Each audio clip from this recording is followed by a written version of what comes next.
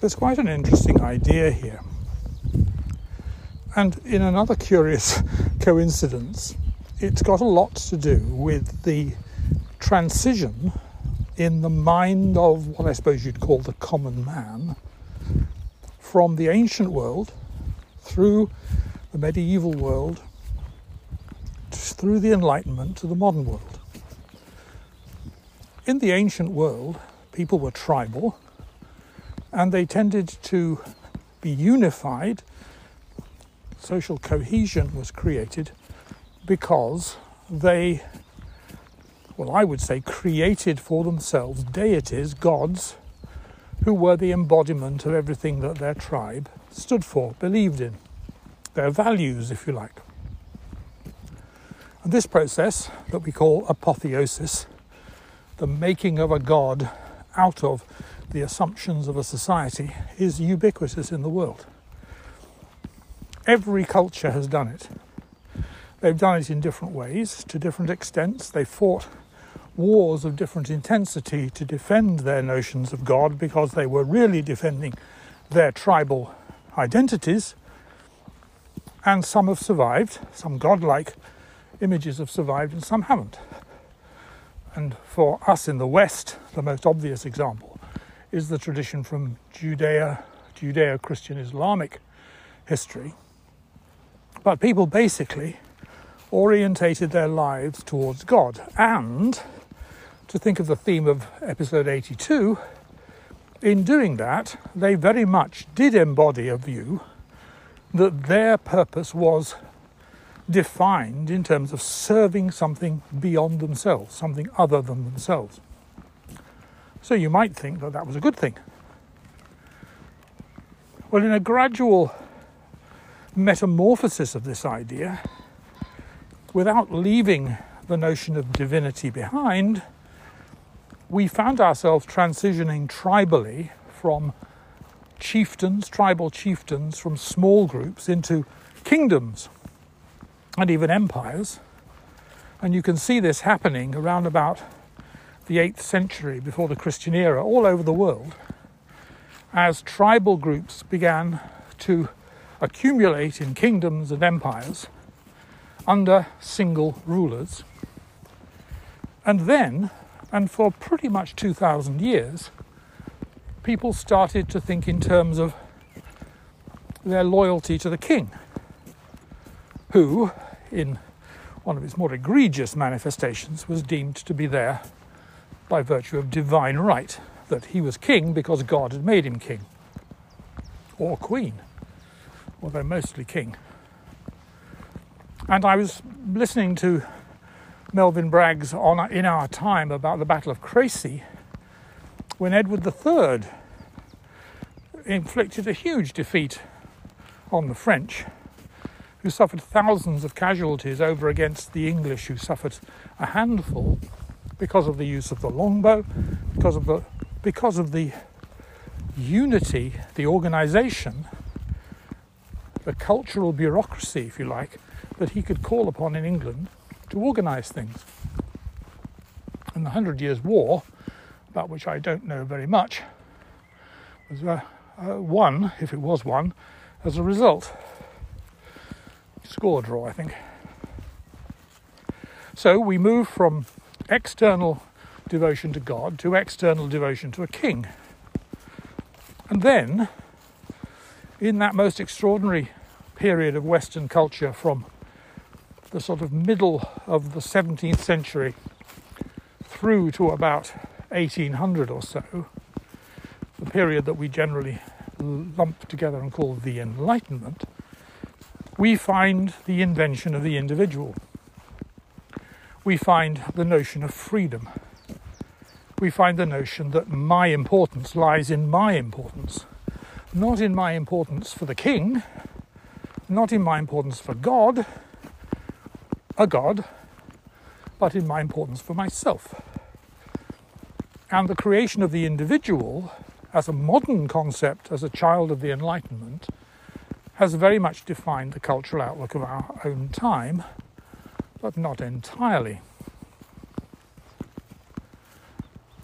And so we come to the modern world, which is in a sort of limbo.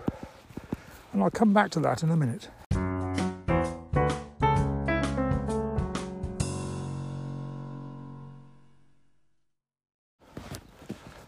And then something started to happen.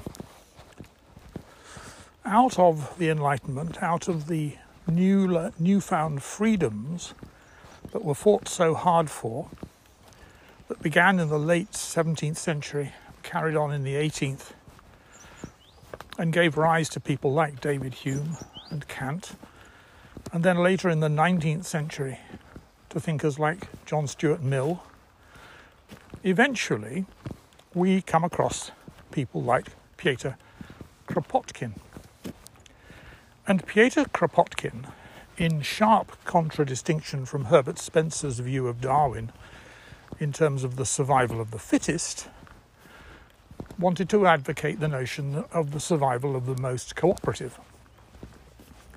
That those human tribes, those human beings who can communicate, collaborate most effectively, will find themselves surviving and thriving.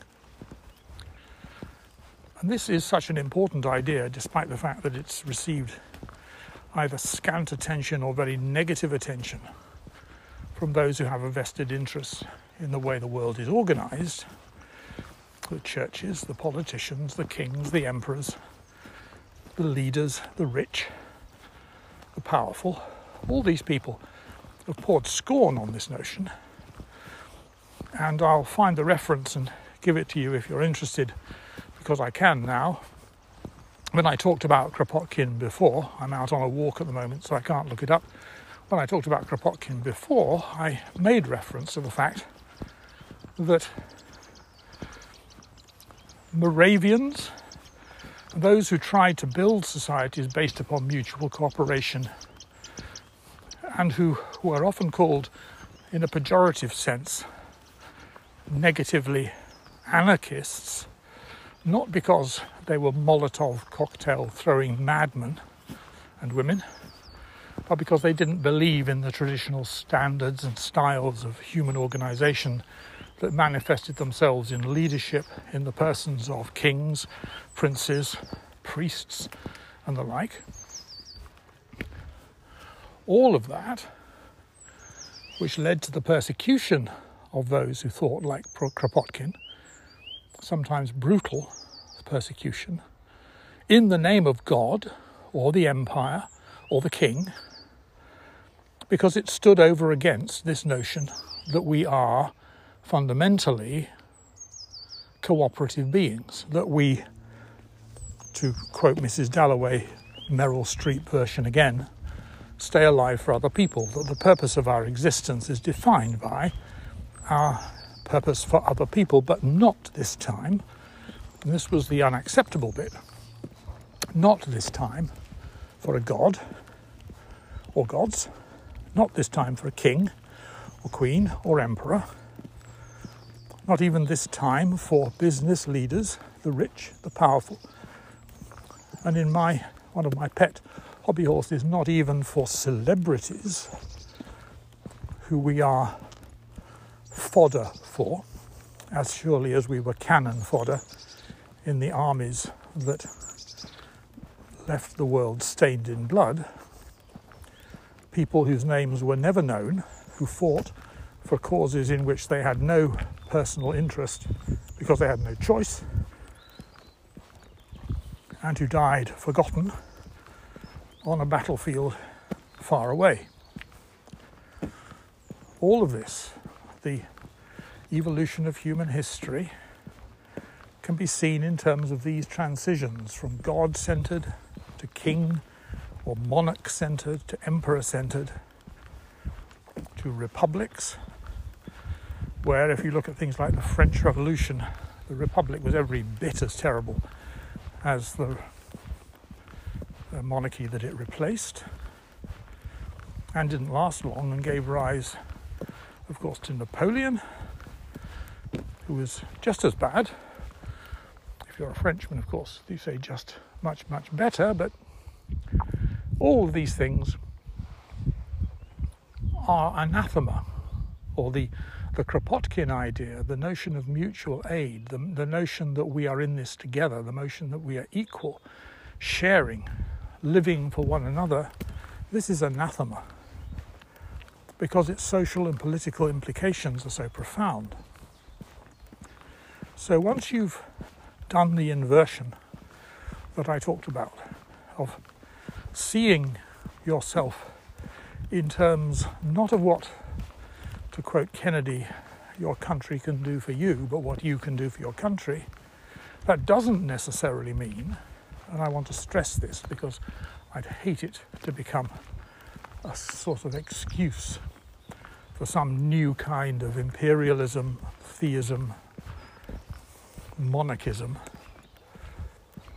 It doesn't mean that we give ourselves up for the sake of the king or the gods or the emperor or even our company, our business, our leaders, our celebrities, our sports heroes. None of that. We don't give ourselves up for that. We give ourselves to elements of that we find in one another. In one another, those of us all being equal. People like you and me. And that, I think, is the place we find ourselves in the modern world. It is what we should be striving for in whatever version of leaderless society based upon self-organization and mutual cooperation we can engineer. It's fraught with difficulties. There are threats and dangers on every side, and it could all go terribly, terribly wrong, as it has before. But that doesn't mean that it isn't something to aspire to.